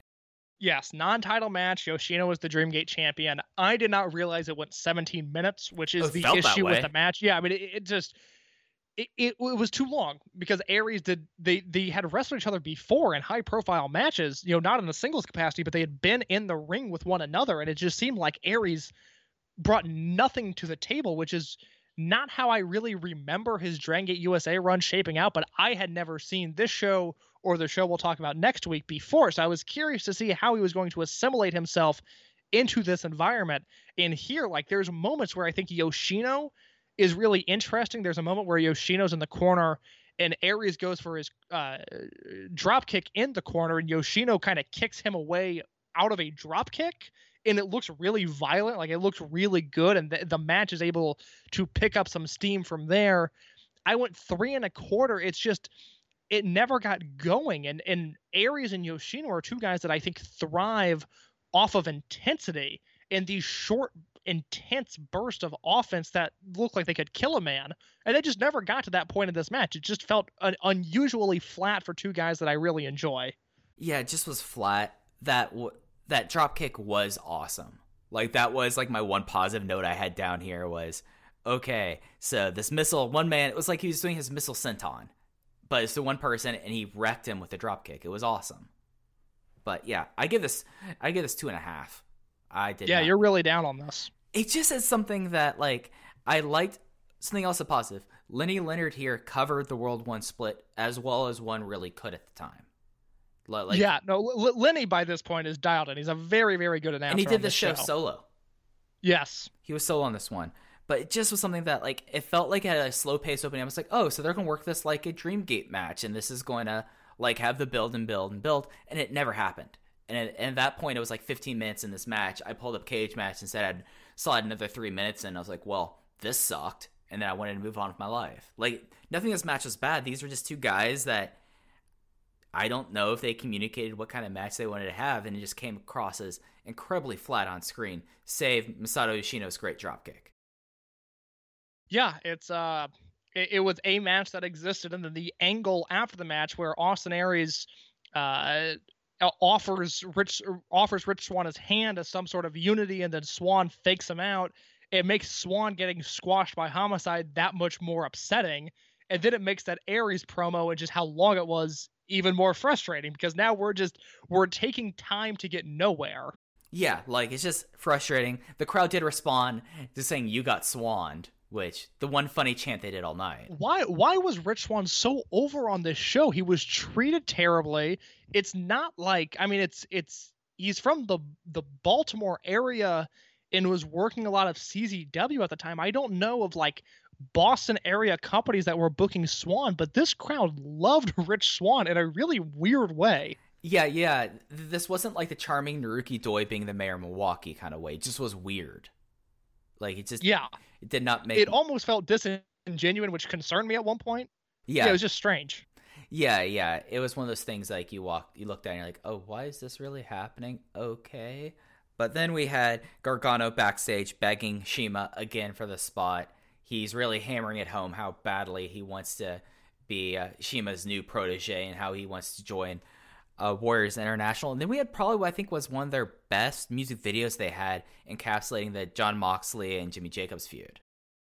So this video starts off with like movie maker quality black and white filters. This was very low rent. I was like, oh God, no, we're going to get a black and white promo video with some neurosis in the background. Like somebody gave Gabe some editing software and we're all in trouble. But once the bad filter fades away, this is an excellent video package where they mix the audio and the different sound bites better than literally any other Gabe production I've ever seen. And by the end of this, I was delighted that they did the video because it was really fun to watch. Yeah, this was a super solid video, and the way that they ended the video with the two of them was kind of wild. There's another music video that happens later that has an even more wild use of movie maker transitions. But I thought that this was a really solid one. This went into the I Quit match between Jon Moxley and Jimmy Jacobs, of which Jimmy Jacobs won the match in 12 minutes and 28 seconds by submission as he repeatedly hit Jon Moxley in the groin with a spike, which I thought was tastefully called by Lenny Leonard. There's a lot of ways that this could have came off as crude, but he was like, no, he's hitting him in the groin with a spike. I wouldn't want any part of it. And this was a really fun hardcore brawl and whole lot of blood in my like Jimmy Jacobs is a all-time great bleeder, and he was coated in this. A shocking amount of blood. I mean, really, really gushing from the head. I mean, Jacobs, in a way that Jacobs bled a lot in Ring of Honor, and at times in a very violent way. But I don't remember seeing him just gush blood like this before. And, Moxley fed off of that. It's a really, really fun brawl where Jacobs starts the match by doing a dive from the balcony onto Moxley. And then there's not a lot of time-filling spots in this match. It is a pretty consistent brawl where they rely heavily on the railroad spikes that Jimmy Jacobs, it became such an infamous part of his character. And then, like you mentioned, the match ends with the repeated spiking in the groin. There was a part of it's like, I'm not super into brawls. 3 3/4 seems fair. But then I thought about it, and just the clear and concise story that was told, the way they wrapped up this feud, and just the effort they put into this match. This is a 4-star affair, just because they really executed a vision that they set out to accomplish, and I really appreciated that, especially after a handful of lackluster matches. Yeah, I mean, Jimmy starting with the balcony dive after what happened leading up to this was the right way to start this match, and it instantly really got the crowd into it. And I mean, the only stuff they did other than brawling were the spike spots. They had a chair, and then Jimmy had a belt tied to his boot that he took off, and he ended up being hogtied by it. Really effective with the amount of minimal gimmicks that they were using in this match.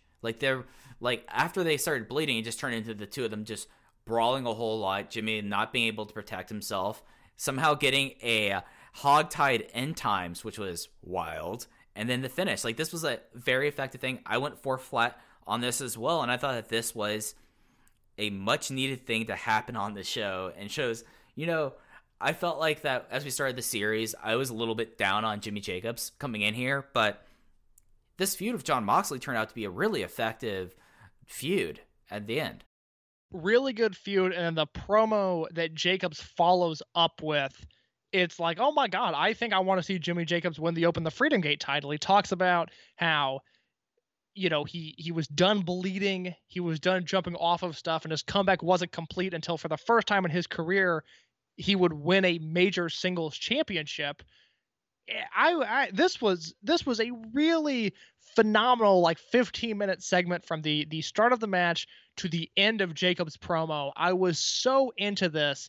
And when Jimmy Jacobs is good, I love him. And there are just it's unfortunate that he has been categorized as a brawler and as this like demonic cult leader at times, because I really don't have interest in that. I have interest in Jimmy Jacobs as a human and as a wrestler, and he delivered that sort of feeling in this promo. I thought it was just outstanding. Yeah, it was just one of those things that you watch and you're like, okay, he's found a way, and they've told a consistent story with him that's been very compelling, and now you're like, hey, he was not going to focus on anyone else but Jon Moxley until he defeated Jon Moxley. He definitively beat Jon Moxley, and then he was able to move on into bigger things. Now he's like, hey, now this is my next goal. I want to be able to say I did this. And I thought that that all was incredibly well done. I thought that was a great thing from the music video to the end. Really kind of re-stoked my interest in this show. After the match, we had a Sami Callihan promo, which was my God. something. He was doing TikTok in 2010. He was going tick-tock, tick-tock. And he's sad that he won't be drafted. He says he's very anxious about it. And he says that he will hurt people if he's not drafted. And a completely useless, like, 2-minute thing that at the time I would have been like, why is this geek on here? But it would lead into bigger things down the road. Part of it is just a personal aesthetics clash. Yeah. Where, like, I'm sure Sami Callihan probably loves a band like Hollywood Undead or just some shitty, like, mid-2000s alt-rock, like a Breaking Benjamin type band that, like, if that's your thing, that's fine, but I just have no use for it. But my God, the 90 seconds that Sami Callihan was on the screen on this show was so obnoxious, and I am just concerned. You know, Sammy's someone I go really hot and cold on because I've been consistently watching AEW for 5 years now, and consistently Sami Callihan has been pushed as the main event act. And I have seen him have some abysmal brawls, and I have seen him have some really excellent matches. And my feeling on Callihan changes by the month. I'm really afraid of what we're about to get into with Sami Callihan because I have no idea how I'm going to feel about it with a decade of hindsight. Yeah, and he's already at this point the hot couch guy of pro wrestling, just before even becoming the true hot couch guy of pro wrestling. It just was a useless 90 seconds here. And then we had the Syrian Portal versus the biggest tag team ever on the indie scene, which, I mean, I don't think that's true, but we'll go with that. Akebono and Brody Lee, where Akebono and Brody Lee pinned both members of the Syrian Portal after a double slam. And I have 2 notes on this match case. My first note, this was weird. And my second note, Akebono has like a very I'm here for the paycheck demeanor on this that I found very amusing. Mike, my only note on this, because I hated this match. I didn't rate it. If you go to the WWN Live YouTube channel and you filter the videos by the most popular videos, you will see a full match between Keith Lee and Matt Riddle, a Cody Rhodes promo from Evolve 66, a free match between Velveteen Dream and Orange Cassidy, a video where the title is Daniel Bryan kicks in Dean Ambrose's head and swears about it, and the most popular video 10 years after the fact on the WWN Live YouTube channel is a video titled Most Illegal Thing I've Ever Seen in Wrestling History with a Fat Guy. And it is a clip from this match where Akebono is hypnotized and attacks Brody Lee, and I hated this so much, but I love the legacy. Well, you do know why that's a thing. Why is that? Oh, wow, now I'm going to feel really old. Okay, so look at the time. I'm assuming you have the YouTube pulled up right now. Look at when that clip was actually posted. Yes, it was, if you go to the video, it's February 4th, 2011. Yeah, so right before this, there was a clip of the Assyrian Portal doing their dumb charm and dance thing in CZW that became very viral. If you search the most illegal thing in pro wrestling case, take a search on that on YouTube right now. God, this is... Play along at home, folks. This is the fact that this is Chikara's legacy is very unfortunate. Wow, the most illegal move in the history of professional wrestling, a video from 9 years ago that has 5 million views. Yes, this became a viral thing in 2011, and Gabe was trying to capitalize on it. That sucks. I hate that this exists. Well, like this was like such a viral thing. Like this was getting like on Tosh 2.0 or Tosh.0, whatever that terrible show is called. I like Tosh 2.0 too. Yeah, showing my age in a lot of ways here tonight. But yeah, so yeah, that's why that's the most popular thing. That became viral, and Gabe tried to hop on it. God bless Gabe Sapolsky for trying to follow a trend. I mean, that's really one of his big things is that he finds a trend, he will try to hammer it into the ground. Isn't that true, Case? In a way, yes. Yeah. So post-match, Akibono and Brody Lee break down and they have a brawl. Masato Yoshino is the first one out there to try to break this thing up, which, buddy, you're the Dreamgate champion. You don't have to be out here with a bunch of geeks. So, and then they had a brawl. Akibono had a very charming theme that Brody Lee had to come out of. Those are my single thoughts about this match. Case, you have anything else about this? I'm ready to move to the next segment. All right, next segment was Homicide, who is glad to be in DGUSA. He said that the Indies are on the way up and he said the Indies are on the way down and DGUSA is on the way up. Jon Moxley attacks him and challenges him. It was an amazing promo by Homicide in the sense that he had absolutely nothing to say.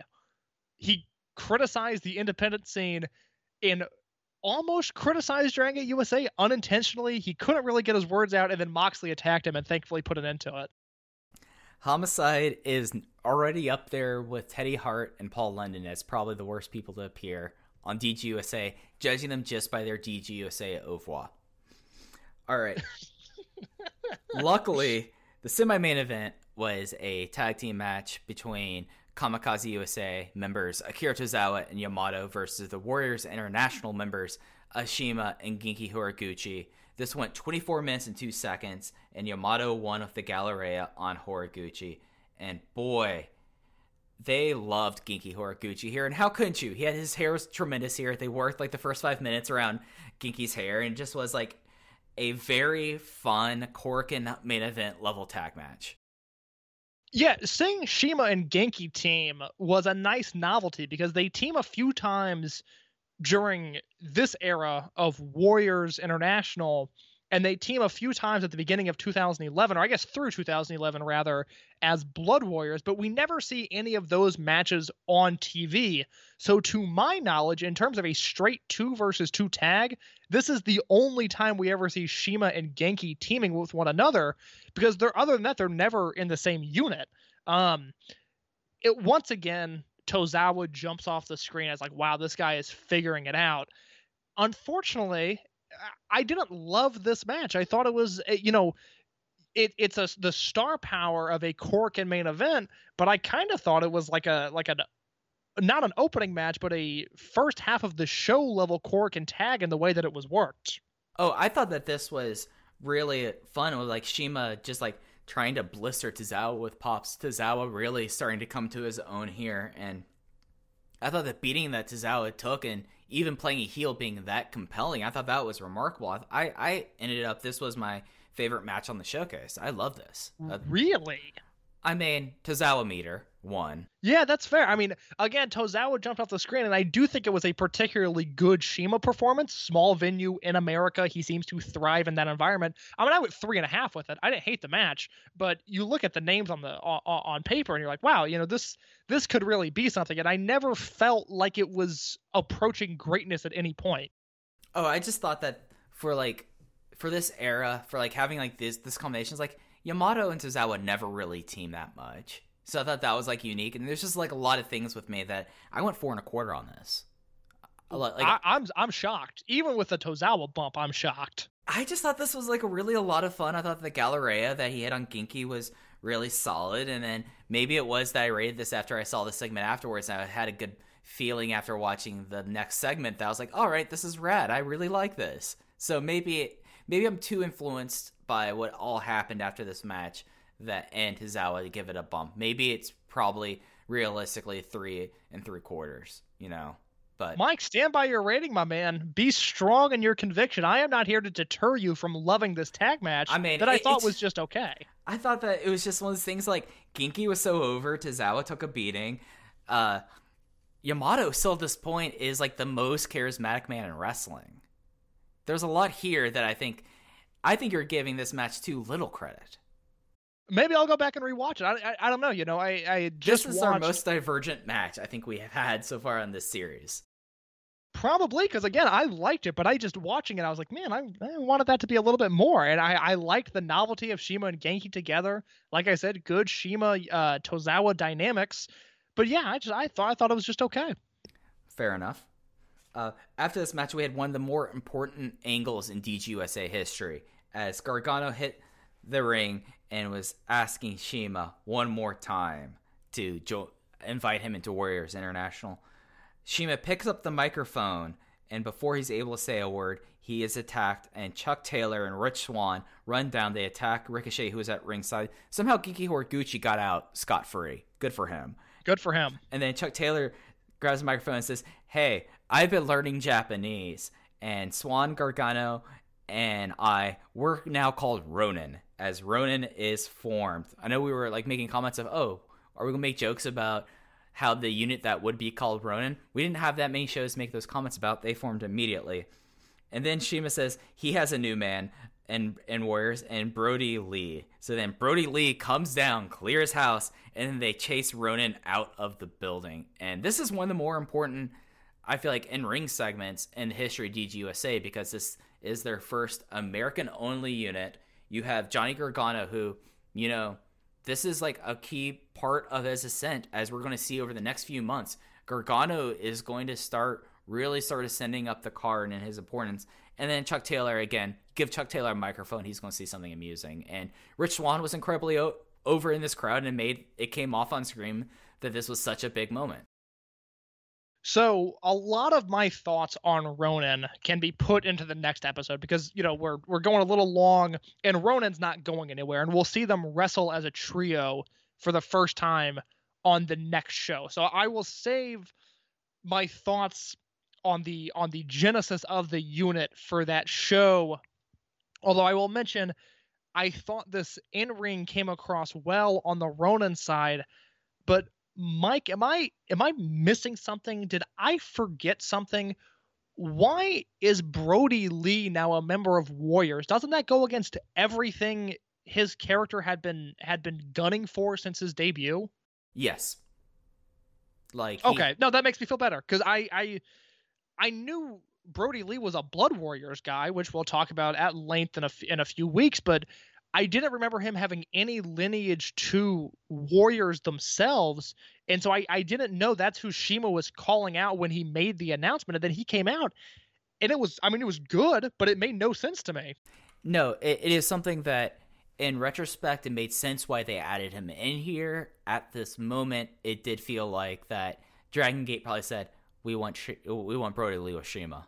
We need to have Brody Lee and CIMA. And this might be a thing where the two sides were not completely on the same page. Gabe did not know what Dragon Gate USA's plans were for 2011 and 2012, which would make clear sense why Brody Lee would join Blood Warriors, the unit that would become Blood Warriors. But for right now, does feel very awkward in retrospect.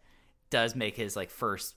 How many shows has Brody Lee been on? He's been on since Canada. Since the second Canada show. So he made his debut there. He worked the anniversary show in the two Midwest states. So we're looking at, this is his fifth show. Fifth show, pretty much half a year, kind of thrown out the window.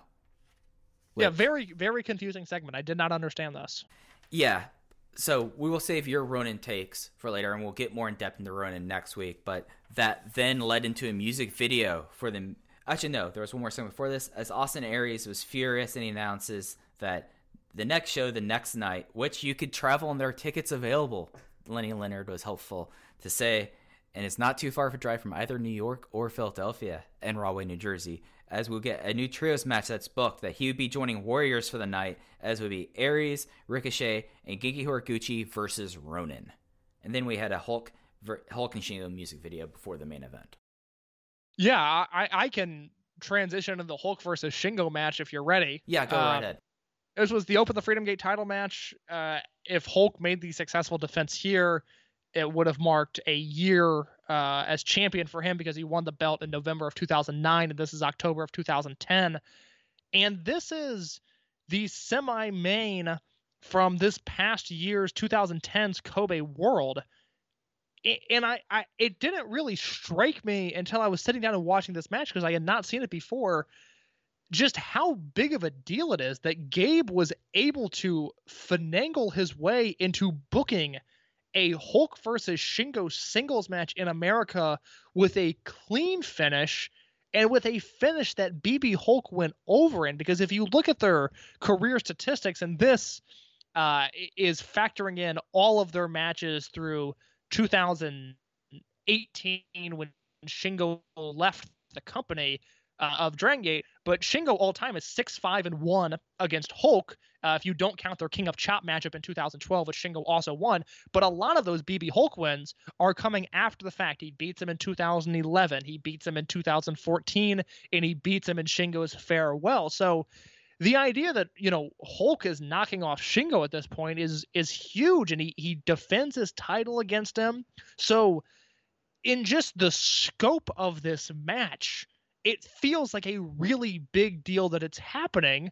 And then on top of that, I mean, look, it doesn't compare to 2010 World.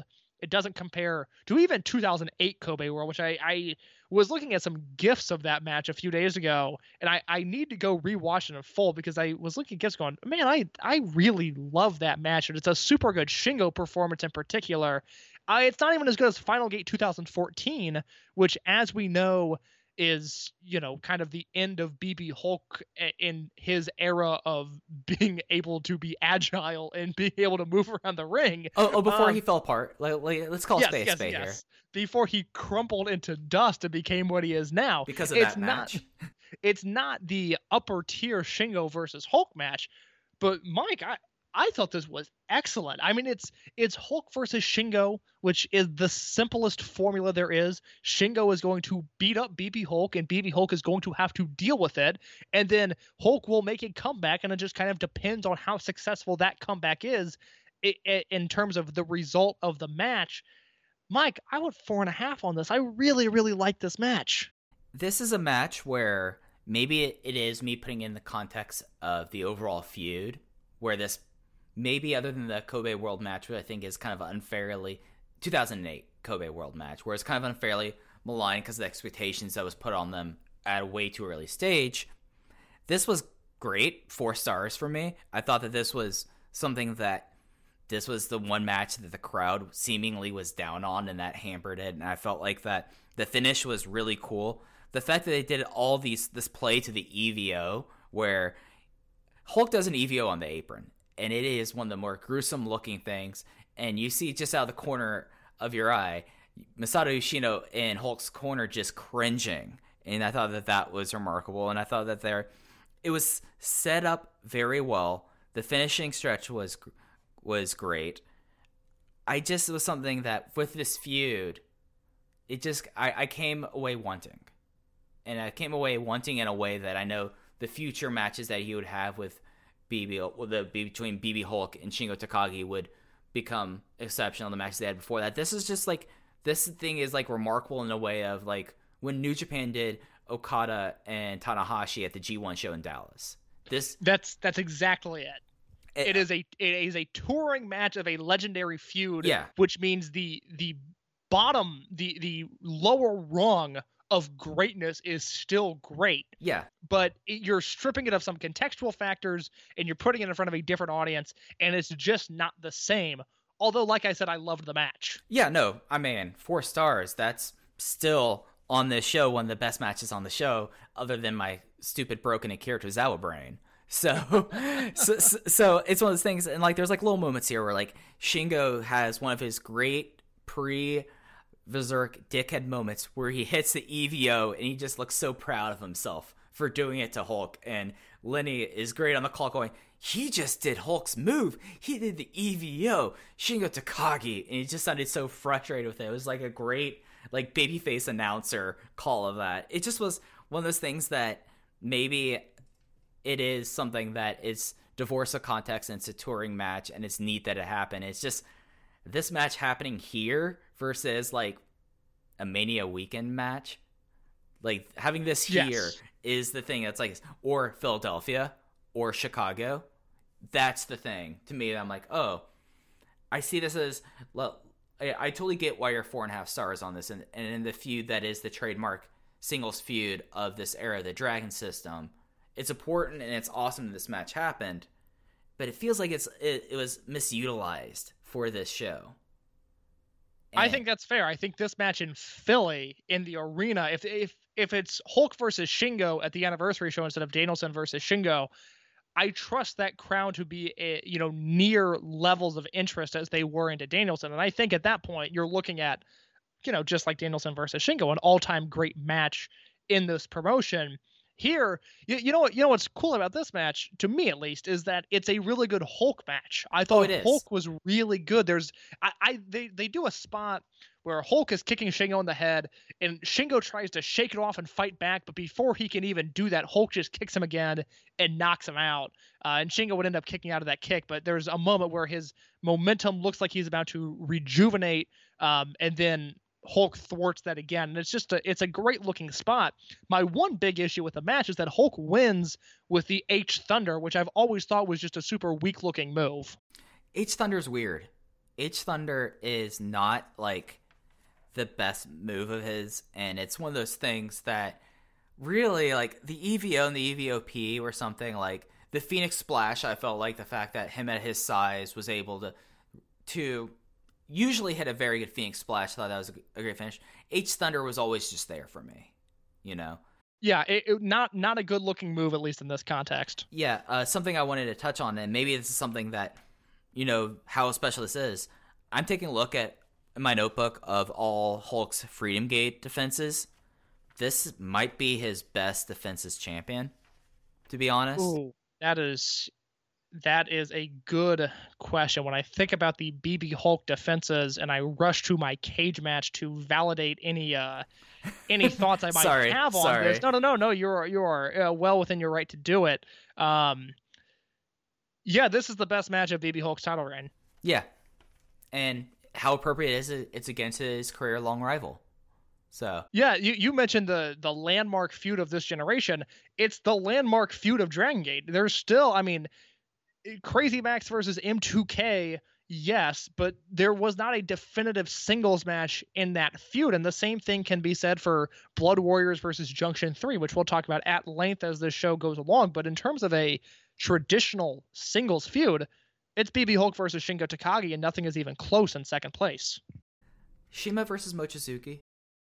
Yeah, but I think a lot of that falls on what you think of the Final Gate 2011 match, which I don't think is a very good match, because you have the hair match in 2001 that I like, but is very much a product of Toryumon at that time, which I think limited great singles matches for as much good in-ring action as there is that year. And then Final Gate 2011, I haven't seen it in years. Maybe my opinion would change on it, but it is unfortunate because I think it is one of the best built matches in Dragon Gate history, on the same level as a Shingo versus Yamato in 2016.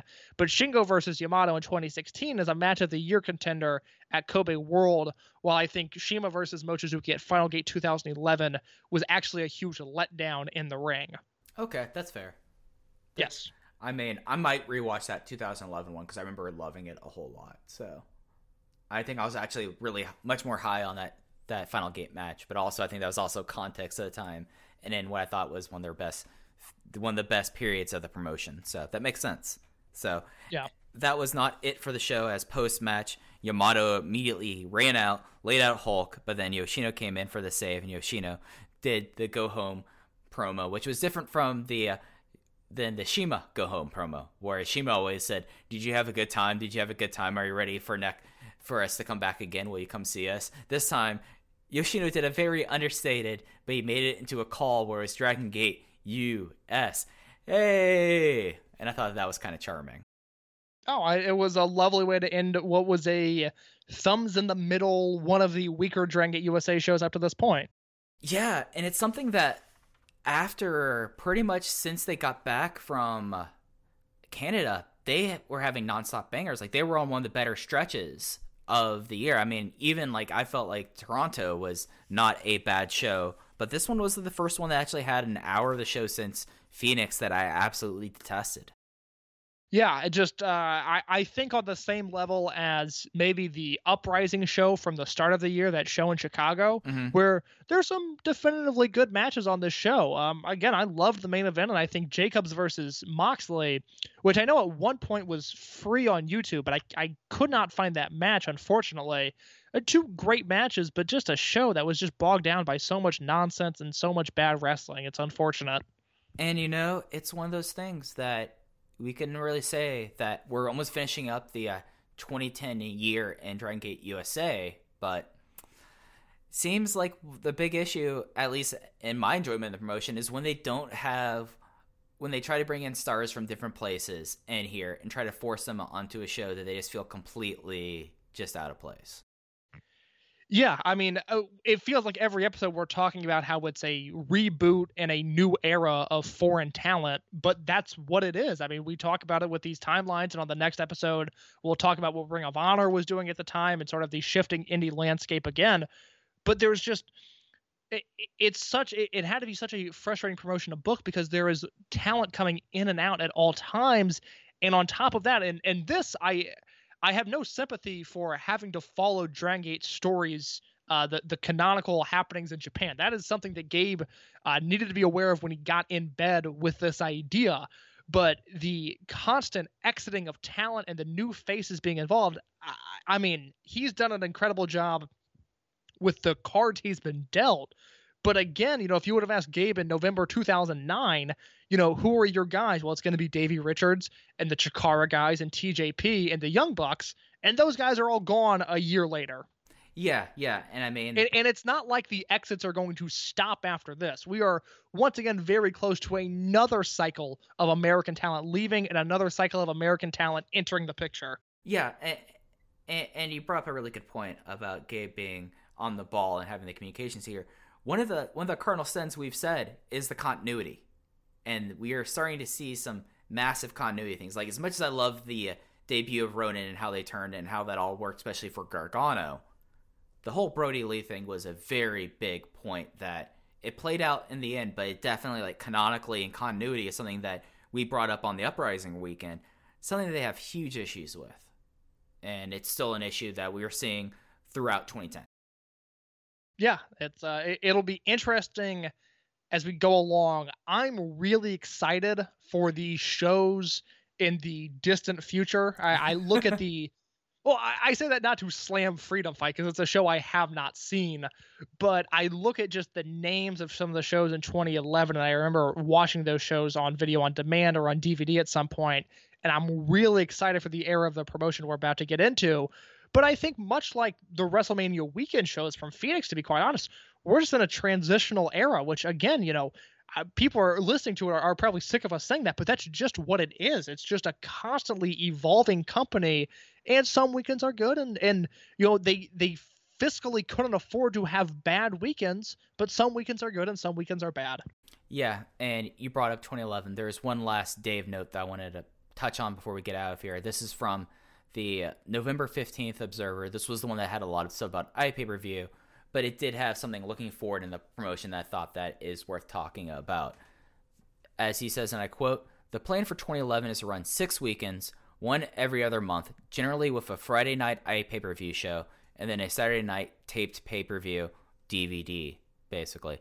In January, they're going to do 2 or 3 shows in the Northeast, including a Philadelphia date, a date in the New York market is being looked at, and then a 3rd show in Union City, New Jersey.